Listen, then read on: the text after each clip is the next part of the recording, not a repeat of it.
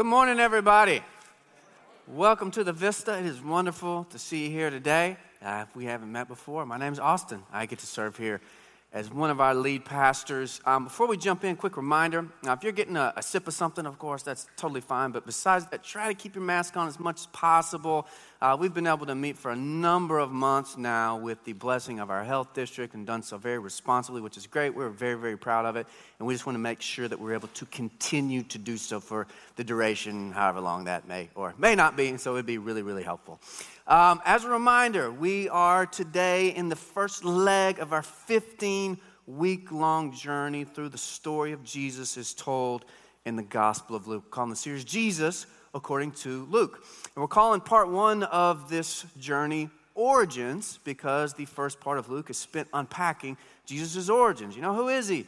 Where's he from? Who are his parents? What's his hometown? And we started off the series inviting you to come spend the next few months getting lost in Jesus' story with us.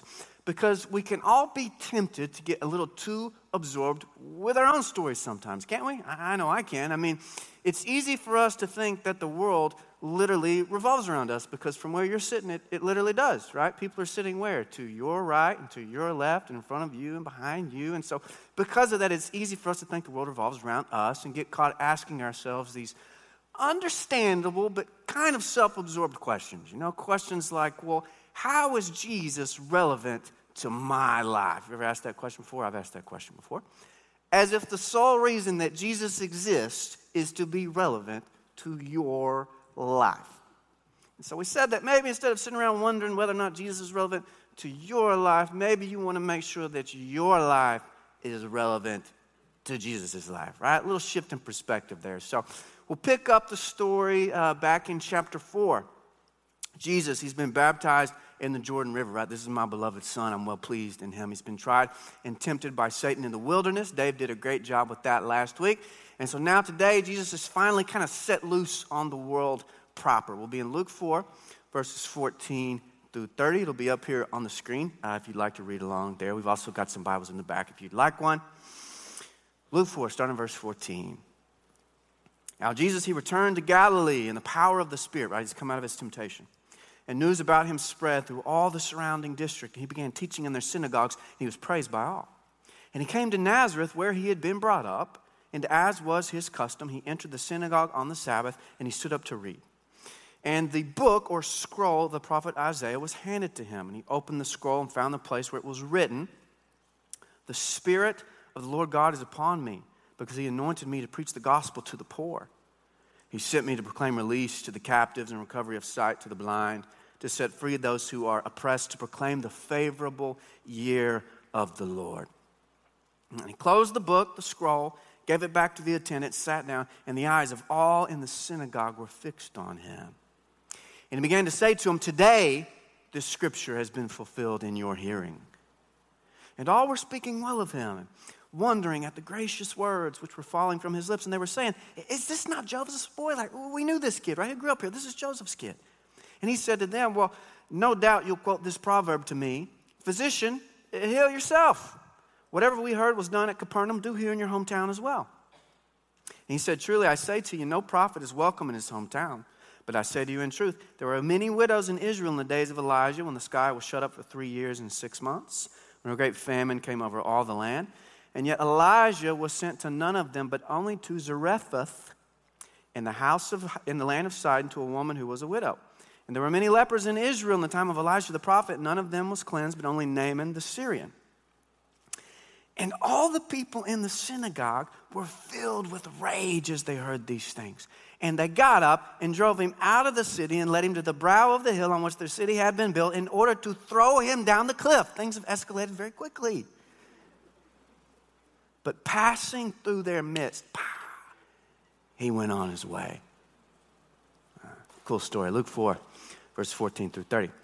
So this is another story about another big first in Jesus' life. right? He comes roaring out of his temptation and trial in the wilderness. He's healing people. He's casting out demons. He's teaching with this authority that nobody has ever seen or heard before. And news of his wonders is spreading like wildfire in the area. And after about a year of this, we learned that timetable from John's gospel. This goes on for about a year in Galilee. He finally returns to his hometown, Nazareth, right? So he's born in Bethlehem, but raised in Nazareth. And returning to your hometown can be kind of, what's the word I'm looking for here? Interesting, maybe? It's always interesting when you go back to your hometown, especially as an adult. And so he rolls into his hometown for the first time in a very long time. He's a bit of a local celebrity at this point because word of his wonders has gotten around. Very first thing that he does when he gets to town is he goes to the synagogue in town, as was his custom. That's what Luke says, as was his custom.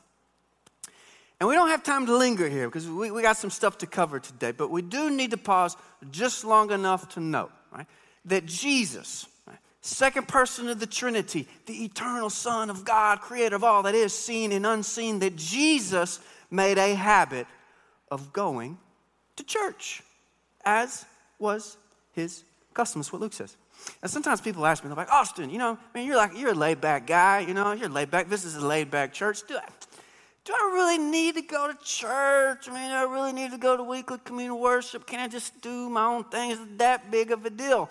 It's a very common question, especially in modern culture, because we've got lots and lots more people who would call themselves kind of, like spiritual, but not religious. And for a very long time, I would have considered myself one of those people. I love God, I love Jesus, I follow Jesus, but I just kind of want to do my own thing. And so is it really that big of a deal? And so I get the sentiment. I really do. I'm one of you. I get the sentiment. I do.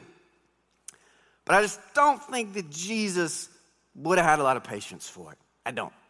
I don't think that Jesus would have called himself spiritual but not religious. Because if Jesus, right, if Jesus, the second person of the Trinity, the eternal Son of God, maker of all that is seen and unseen, if Jesus made a habit of going to church, then, do you need me to connect those dots for you?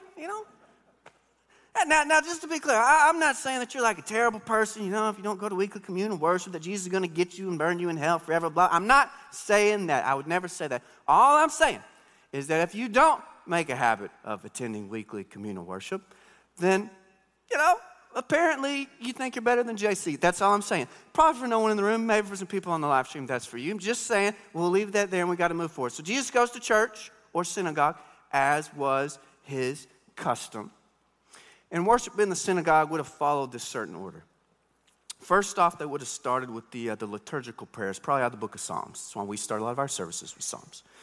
Next up, there would have been a reading from the Torah, one of the first 5 books of the Bible. And then after that, there would have been this additional reading called the Haftarah reading.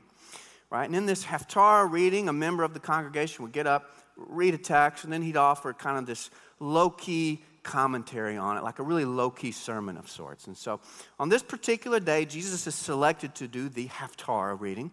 So we're told that the scroll of the prophet Isaiah is handed to him. Now, your translation might say book, but they didn't have books back then, right? You can just turn to Isaiah 61. They had scrolls. So he gets this scroll from the prophet Isaiah, and he scrolls until he finds this one particular passage he's looking for, Isaiah 61. That's a lot of chapters to scroll through. Can you imagine that? He's just scrolling, like 5 minutes of scrolling. The papers piled up all around him, probably up to his eyeballs, and he finally gets there to Isaiah 61. He pauses 10 minutes later. Everybody's listening, And what does he say? It says, the Spirit of the Lord is upon me because he anointed me to preach the gospel to the poor. He has sent me to proclaim release to the captives and recovery of sight to the blind, to set free those who are oppressed, to proclaim the favorable year of the Lord. And hopefully this text sounds a little bit familiar to you because I literally preached a sermon on it like 4 weeks ago, right? We're in our Advent series. We said that Isaiah the prophet proclaims that God's Messiah is going to come. And what's he going to do? He's going to pour out God's joyful justice all over creation. What's that going to look like? Enslaved people will be set free.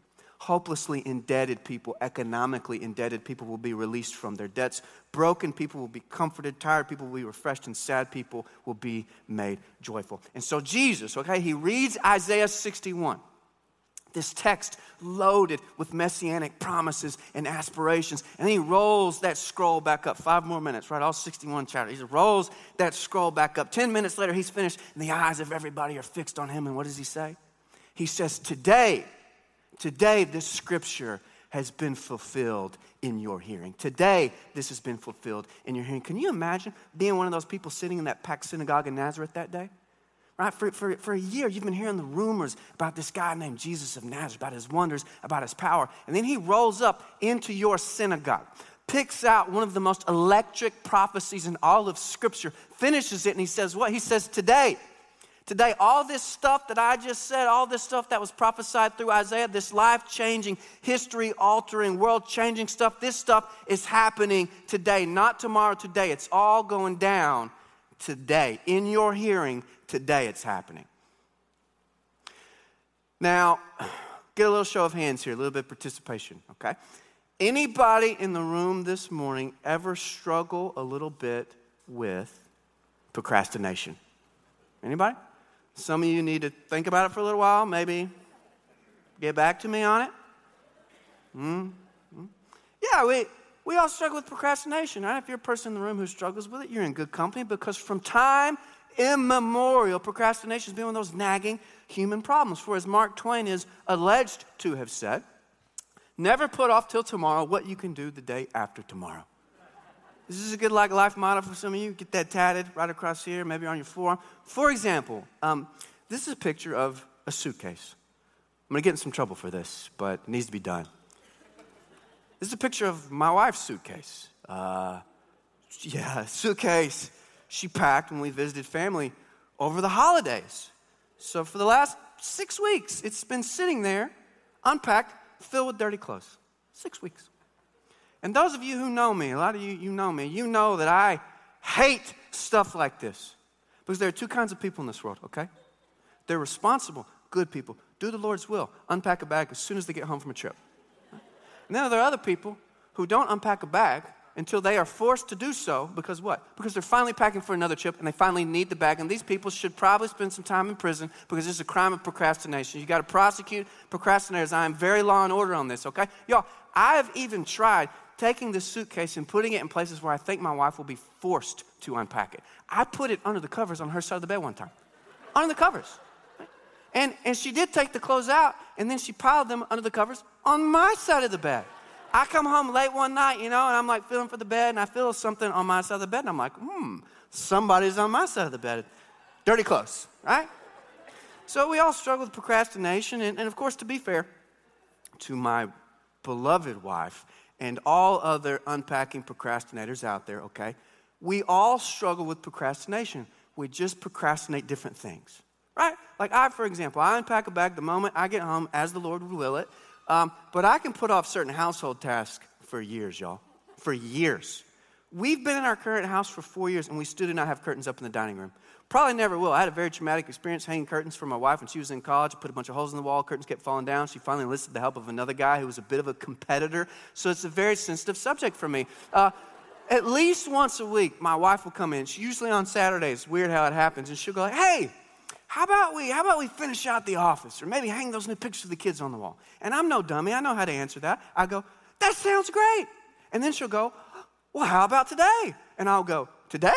My voice right? Today? Like, today? Today, like, you mean like now today? And then this weird thing happens. My IQ drops like 200 points. And I'm like, I don't know how to use the hammer and the nails. And it's 64 outside. You don't want to hang things on the wall when it's 64. I'd explain it, but you're a girl. We all struggle with procrastination in our own ways. And believe it or not, the biggest reason for it is not laziness. It's actually not. No, the biggest reason for procrastination is that we struggle managing the negative emotions that are associated with certain tasks. That's what the psychologists are telling us. Because as it turns out, we mainly procrastinate that we can't manage these negative things that happen when we do certain things. So we procrastinate certain tasks to put off the bad vibes. Sound right? Sounds right to me. So if you've ever found yourself, reorganizing your cooking spices for the 100th time instead of unpacking your suitcase.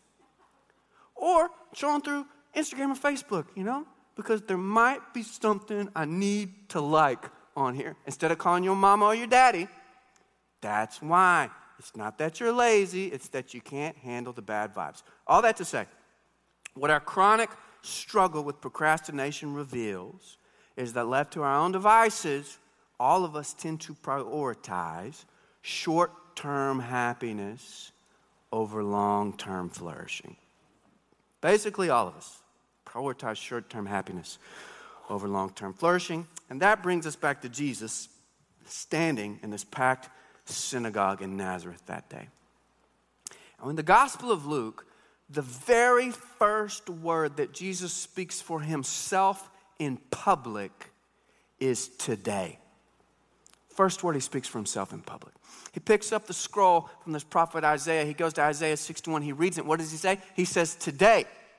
All this stuff that Isaiah just said, it is going down today, not tomorrow, not the day after tomorrow, not someday, not one day, not when, and if you feel like it, it is all going down today, and you are responsible for acting on it today. Today's the day. Now, commenting on this passage, Gerhard Lofink, he suggests that it reveals the struggle that all of us have accepting what he calls the todayness of the gospel. Right? The todayness of the gospel. Listen to this. This is good. He says it's not only in Nazareth that the todayness of the gospel was not accepted. No, it continues throughout history. Apparently, it makes people uncomfortable to have God appear concretely in their lives. Puts all their desires and favorite ideas in danger, and their ideas about time as well. It can't be today, because in that case, we would have to change our lives today. So we prefer to delay God's salvation to some future time, because there it can rest, securely packed, hygienic, and harmless. You think he's onto something here? I think he's onto something here. Because almost everybody I have ever met plans on getting their life together someday. And I've met so many people over the years who plan on getting serious about their faith tomorrow, because we really like this idea of God coming to us at some vague, indefinite point in the future. Right? That's a comforting idea. It makes us feel good. Someday, one day, God's going to come. He's going to make everything right someday. But today, right? Today, that is a little too soon for me. Maybe not today, because if it's today, then that means my life can't continue as it is today. Because if it's today, then that means that obedience is required today, right? I mean, can you imagine how uncomfortable it must have been to have Jesus sitting in front of you in that synagogue that day, and he goes, hey, all this stuff, today's the day. Like, are you in or are you out? Are you in or are you out? Are you in or are you out? It would have been terrifying. You would have been shaking in your sandals. You kidding me? And yet, Scripture relentlessly affirms that you and me, we are, in fact, in the exact same spot as all those people sitting in that packed synagogue in Nazareth that day. Because the day of God's call upon you is always today, and it is never tomorrow. I'm going to say that again. The day of God's call upon you is always today, and it is never tomorrow. A ton of different places we could look at in Scripture. We're just going to look at one. Hebrews 3, verses 12 through 15. It says, take care, brothers and sisters, that there not be in any one of you an evil, unbelieving heart that falls away from the living God. But encourage one another day after day, as long as it's still called today, so that none of you will be hardened by the deceitfulness of sin. For we have become partakers of Christ if we hold fast the beginning of our assurance firm until the end, because it said, today, if you hear his voice, do not harden your hearts as when they provoked me. So there's this long-standing kind of debate, conversation in Christian faith, where we try to understand the best way to understand Jesus' proclamation, Jesus' message, that the kingdom of God is at hand, right? It's in all the Gospels. It's really the first thing that Jesus says in all the Gospels, the kingdom of God is at hand. And so, does that mean that the kingdom of God is like here, right now, at hand? Or does it mean it's like almost here? Because if it's here, then why are things not completely the way God wants them to be? But if it's almost here, then for how long is it going to be almost here? Because it's been a couple thousand years, and can something be almost here for a couple thousand years, right? And so as the church has tried to make sense of this, they've come up with this idea, we've come up with this concept of the already and not yet nature of the kingdom. Really simple idea. What it means is that there's this sense in which the kingdom is already here right now, right? You've got the Spirit of God in you. The Spirit of God is here in us. We've got the church. The kingdom is already here in a certain sense. But then it's also like not quite here in a certain sense. People still sin, suffer, and die. And it's a very helpful biblical idea. But here's where it can get a little bit misunderstood. I think that most of us think that we want God to bring the kingdom right now, but God wants to wait a little bit, right? I think that we're like, God, bring the kingdom today. We're ready. Send Jesus back. And God's like, nah, not yet. I got some stocks I don't want to sell low on yet, a few other things I'd like to do. That's the way we tend to think about it. We're like, God today, and God's like, no, not yet. But the picture that Scripture paints is basically the exact opposite of this. Okay? In other words, it's not that we're the ones who are like, God, today is the day, send Jesus, we're ready, come bring your kingdom on earth that is in heaven. God's like, no, not yet, but rather God is the one who's like, hey, today's the day. Are you ready? This scripture has been fulfilled in your hearing. The captives are going to be set free, indebted people are going to be released. Today's the day. Are you ready? Are you in or are you out? And we're the ones going, nah, not yet. Today's not great for me. I've got a few other things I'd like to get done, Maybe tomorrow, maybe someday, not the next day. In other words, it's not that God's holding back from us. No. It's that we are holding back from God. God's not holding the kingdom back from us. We are holding back from God, right? Because the day of God's call upon you is always today, and it is never, ever tomorrow. Now, I don't know what God's call on you is today. You're going to have to figure that piece out for yourself. Now, maybe you've neglected your family because you've been absorbed with your career, with your hobbies, been there. Or maybe you've neglected the hurting people around you in your community because you've been absorbed with your family. I've seen that one too. Maybe, man, your heart is just filled with spite and anger and rage. There's a lot of that going around right now. Right? Bad case of it. So you just want to reach out and hurt people because you feel so much hurt and pain and frustration. Maybe you're playing the upward mobility game, thinking that a little bit more status and a few less pounds will fix everything that's broken in your life. And maybe you got an addiction that you hate it, but you just don't really think you can live without it because it's been a long time. Maybe you never prayed or tell people about Jesus. Well, I have struggled with all those things at some point, and many of them at the exact same time.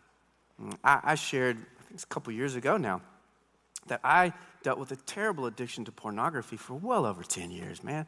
Middle school, high school, all throughout college I struggled with it, and I knew that God was calling me out of it. And I wanted out of it. I did. But never today. You know what I mean?